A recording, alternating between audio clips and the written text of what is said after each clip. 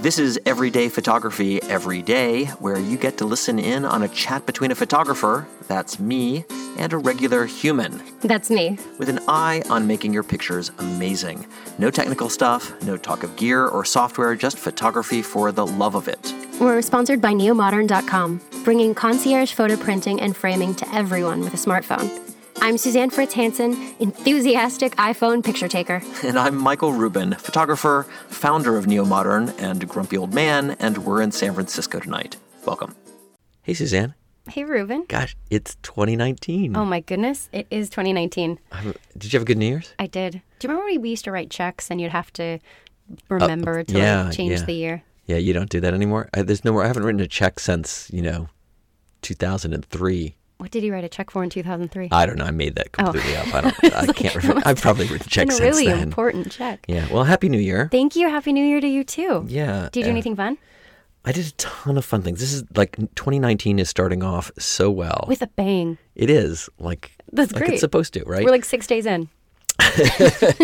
But so far so good. Okay. I'm very happy. Had a fantastic New Year's. The first week was great. Awesome. And I don't know if you saw some of my pictures. Did you see anything I posted? I did see some of the things you've been posting, yes. They're looking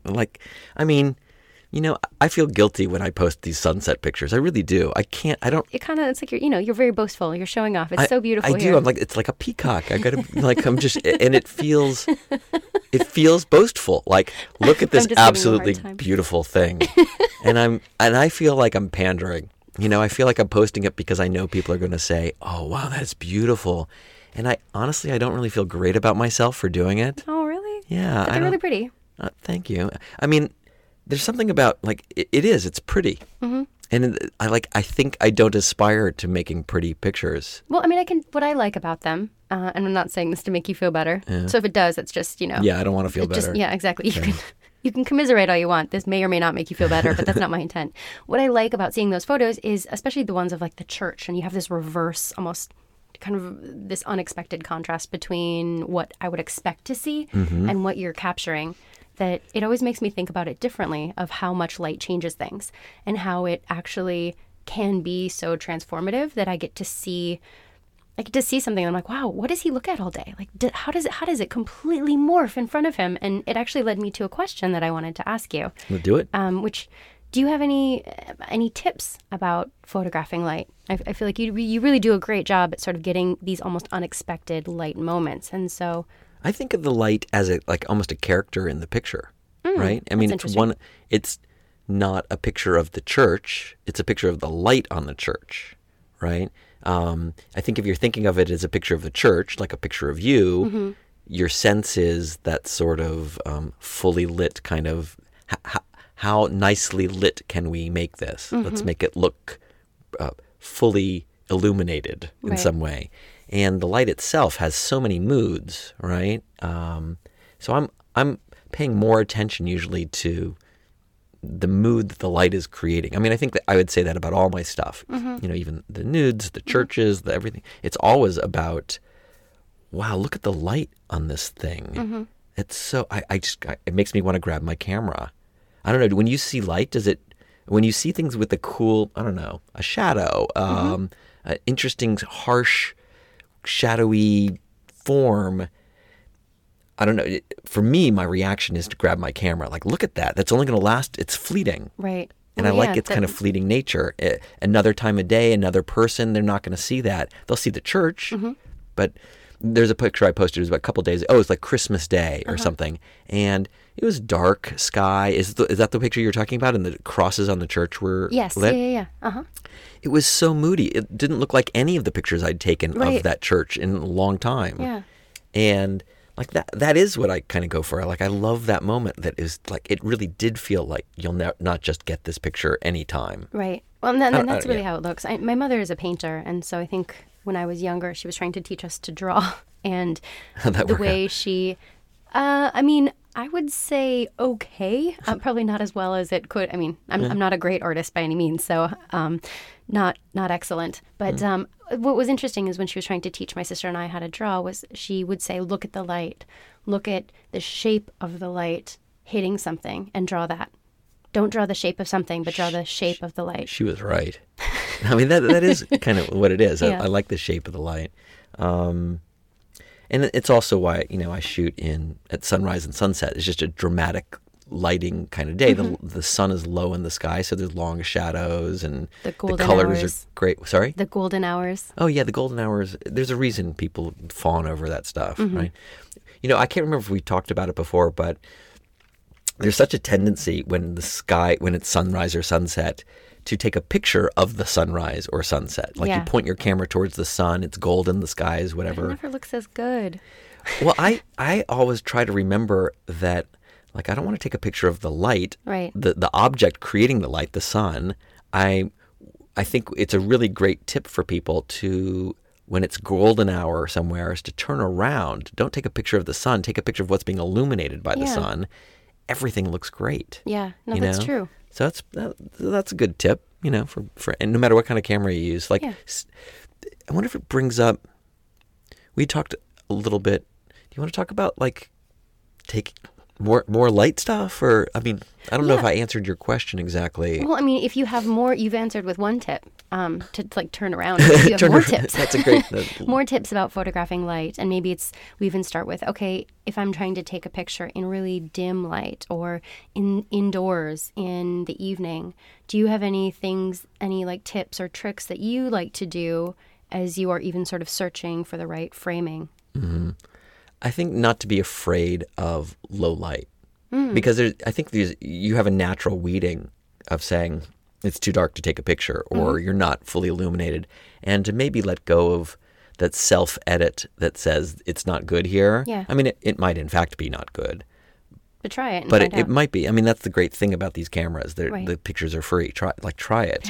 And if if we're sitting around dinner and it's only got one candle and it's dark, but so the picture isn't going to be the one that has a lot of detail in what your husband is doing sitting there, right? You just can't see that. Right. But when the light hits his fork, like there's kind of a moment, and so that ends up being kind of what I completely like made in that your up. vision that we are having a candlelit dinner. I'm lucky if we can get us to the dinner table instead of eating in front of the TV.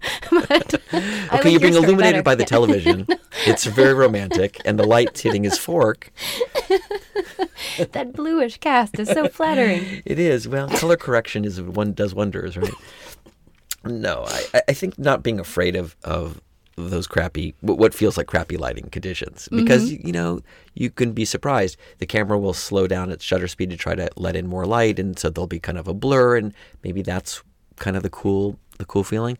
I think also not when you're really focused on, like, I need a picture of Dave, and I'm trying to get it, then you're approaching it feeling like there's not enough light there. Yeah. But if you're more casual, like, I don't care if I get this picture. Right. Like, let's see if there's something there. Yeah. I don't need a picture of Dave. I'm interested in the way the light's hitting his fork. Right.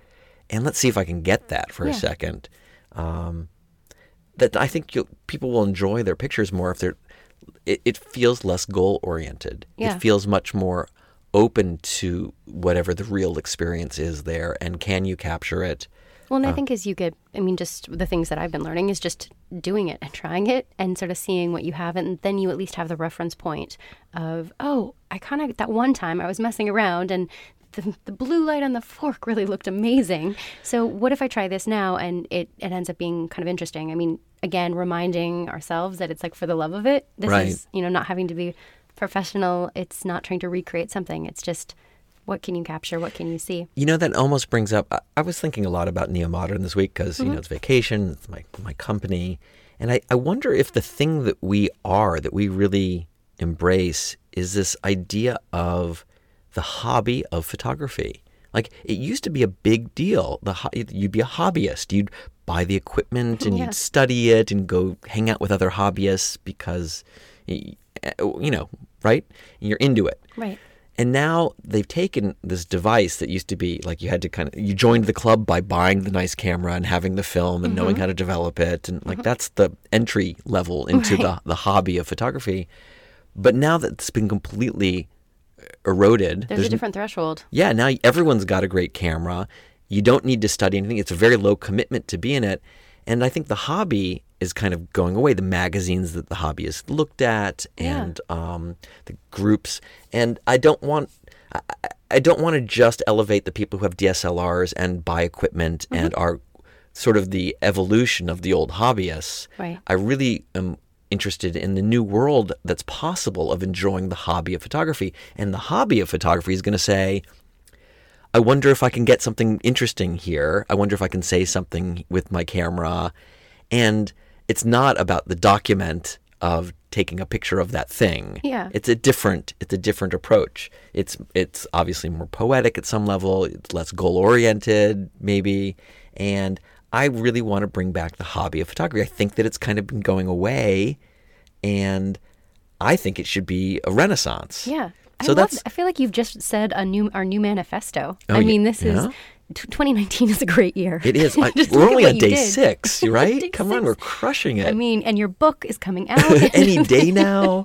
It's almost done. Exactly. I spent the last 6 days finishing it up. So if you're working on your own book on photography, don't bother, because mine is ready to come out. Almost done. Yeah. Well, conversely, as far as tips and tricks about light, just to loop us back around to the other side. So if it's not dim light, do you have any things to try or experiment with if you're shooting in very bright light, like middle of the day? It's hard. Well, again, as a hobbyist, I would say, I mean, as a professional, you're going to have to try to wrangle that light into something. People use reflectors and filters and things, and you've got probably a DSLR, so you're stopping it down. You're trying to get the exposure right. But for amateurs, bright light is tough, and I would sort of embrace it and say, okay, the bright areas are going to be very bright, and dark areas are going to be, by contrast, too dark to see anything. So I'm going to shift my thinking to be very much about the shape of the light that's being formed by this bright. If it's fully illuminated, I don't know. I mean, I kind of find that the most boring lighting situation. Because it's just super flat. It almost washes everything out. Yeah, and everything in the image has sort of equal weight. It's like a layout. If you're thinking of page composition, if you're doing layouts and design, that kind of stuff, and you're putting pictures on the page, even lighting is like all the pictures that you're putting on the page are the same size, and it looks like a yearbook, right? Or all those things. That's even lighting. And uneven lighting is making a decision, like that picture's big, and these pictures are small around the edges, and you have a shape to it based on what the pictures are. A priority of read. Right. But it's coming, at least in part, from the light that's given to you, right? So I don't like full light. I find uninteresting. It doesn't inspire me to pull my camera out. Even if it's something really cool looking, a person or a church or whatever is going on there, when it's just brightly lit, you're going to have details that are illuminated that are unimportant to what I'm taking a picture of, and they are complicating the scene that you're looking at. You can fix it in post-production. I can go and burn in, kind of darken areas that are too bright so your eye doesn't go to those. Black and white can sometimes help, because sometimes it's lots of little color things that are distracting you in the photo from the subject that you wanted to have. It's almost like too much. You just don't know what to focus on when it's all just open and flat. You've given an example of the portrait of the photographer's hands, the kind of like the self-portrait, I believe, of her hands. Alma Lavinson's hands. Yes. Yeah. And it's almost like that picture would have been lost if it was her face and shoulders and body and her hands holding the camera, because you wouldn't really know what to focus on. So it's being able to... Right. And as the photographer, you are making a decision that I can't be all things to all people. If I put her face in that picture, it's not a picture of her hands. There's too much going on. Your eyes all over the place. I want you to get I want you to extract all of your feelings about this just from her hands and the way her hands are doing something. So her face would be a distraction. So if you're shooting in full light, just being very mindful of how illuminated everything is. And it may be too much. It just be okay in the idea that it's too much. Sorry? It's in find a focus or something. If you really wanted to try to shoot during the day, it's whatever the thing is that is so compelling for you to shoot. Would you say, how can you really focus in on that so that it doesn't feel just masked and washed out? Overdosed, yeah. And you can get closer and find a part of it. It plays into our conversation about synecdoche. Yeah. Your favorite word. Joyzy. Find a part of this thing where the light is doing what you want, right. And let that represent whatever else is going on in the picture. You're looking at a sunset, but maybe I don't need to see the sun setting on the horizon. Yeah. Maybe I can look at a flower down here that just has that golden light on it and a shadow. Oh, I love that. Yeah. Right? Or like some other part. I mean, this also plays into a question we had talked about and probably is apt, which is like, well, how many pictures do you take of things? Yeah. Because how many pictures do you take of things? Well, it's easy to take too many pictures of things. It seems like that wouldn't even be an issue because the pictures are free and there's no cost to it, and I can store a bajillion on my phone.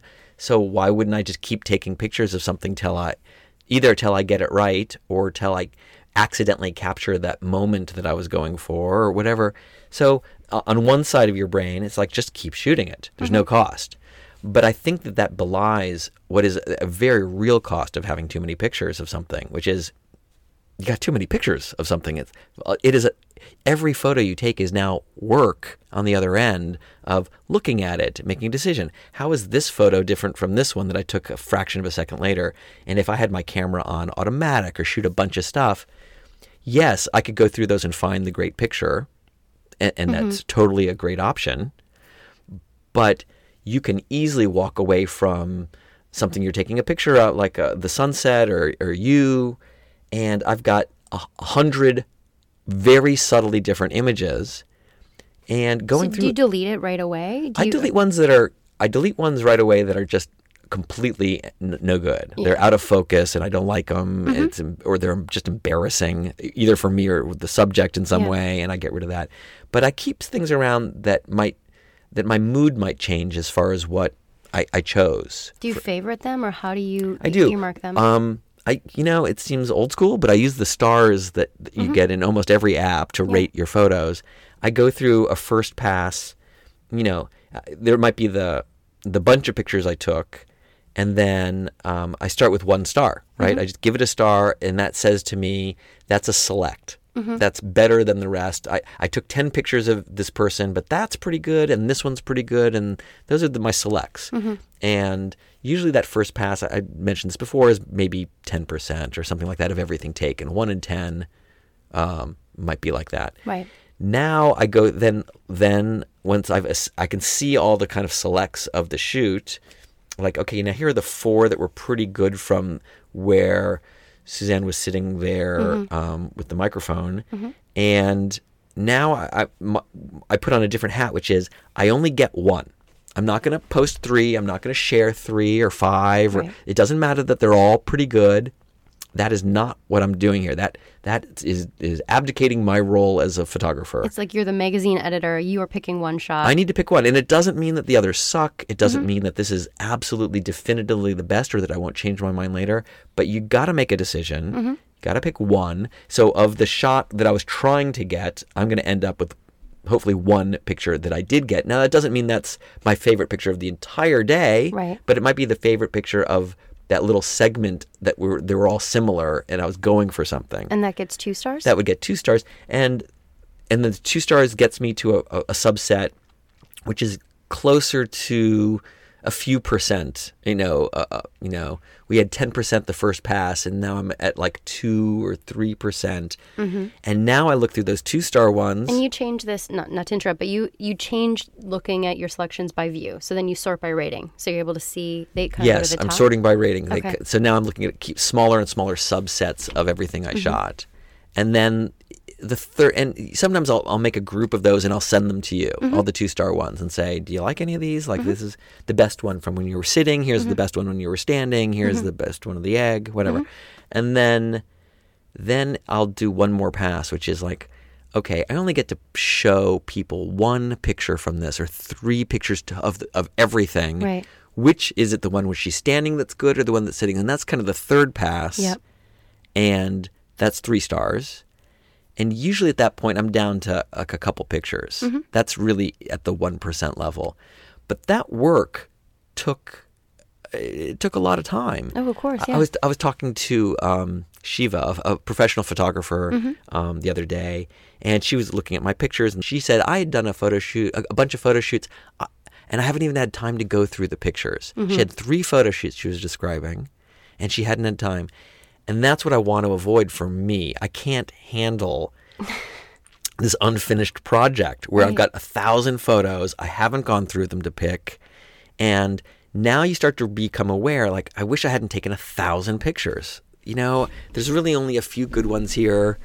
And now I got to go through 1,000 and I don't have time. And then the project starts stacking up and you never get back to them. And if you don't get back, you're missing the whole... You miss it all. You're missing the fun of... I do have a question, but I think maybe we can talk about this in our next episode, is it has to do with the sort and the importance of the sort, but also how you organize your photos.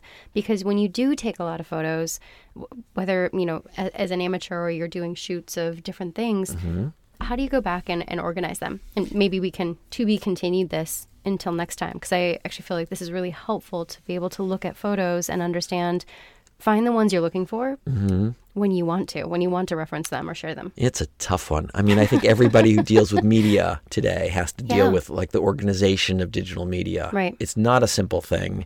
The tools you use, whether it's the photo app that comes with the program, you know, with your phone, or Lightroom, which is what I'm using a lot of the time. It doesn't, they have different kinds of tools you can use for sorting, for searching, for things like that. I personally, in Lightroom, make lots of albums, which is kind of what you can do in any photo thing. So I group the stuff that was sort of shot together, and I don't make an album of just like my best stuff from that shoot. I put everything from a moment, from an event together. So there's a flat organization, and then you use the ratings within that. And then the ratings within that group to say, show me the 3-star things from that trip. Because my feeling about the pictures changes over time. Yeah. I don't want to exclude, I want to be able to go back and look through this stuff. And frequently, I'm looking for a picture. Like, where's the picture of Dave? Right. And if I'm perfectly organized, I might be able to pop right to the session and go to the star thing. Yeah. But because there's an imperfection to the organization, we can talk about imperfection of it. Because there's an imperfection there, it forces me sometimes to sort of scroll through lots of pictures, which is irritating at one level because it's very inefficient. I mean, it's really inefficient. It's terrible.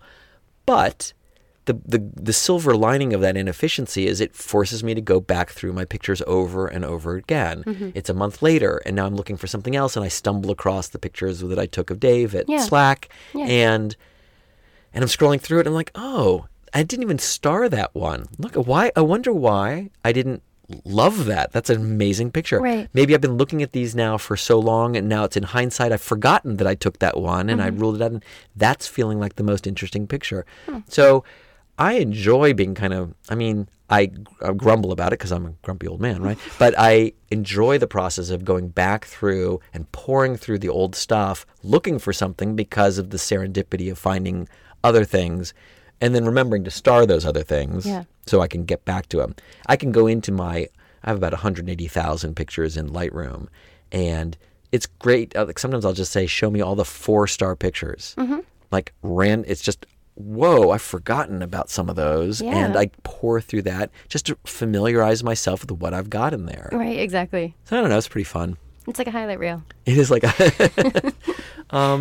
yeah, so did that answer your light questions? I did, yeah, absolutely. I think it did. We've got some tips and tricks for shooting light, and we were able to talk about shooting too much. Yeah, the organization is definitely part of it. And I guess you solve another chunk of that by printing a few things out. Like it's like another kind of star. So I can sit down and actually look at a stack of prints that I've made.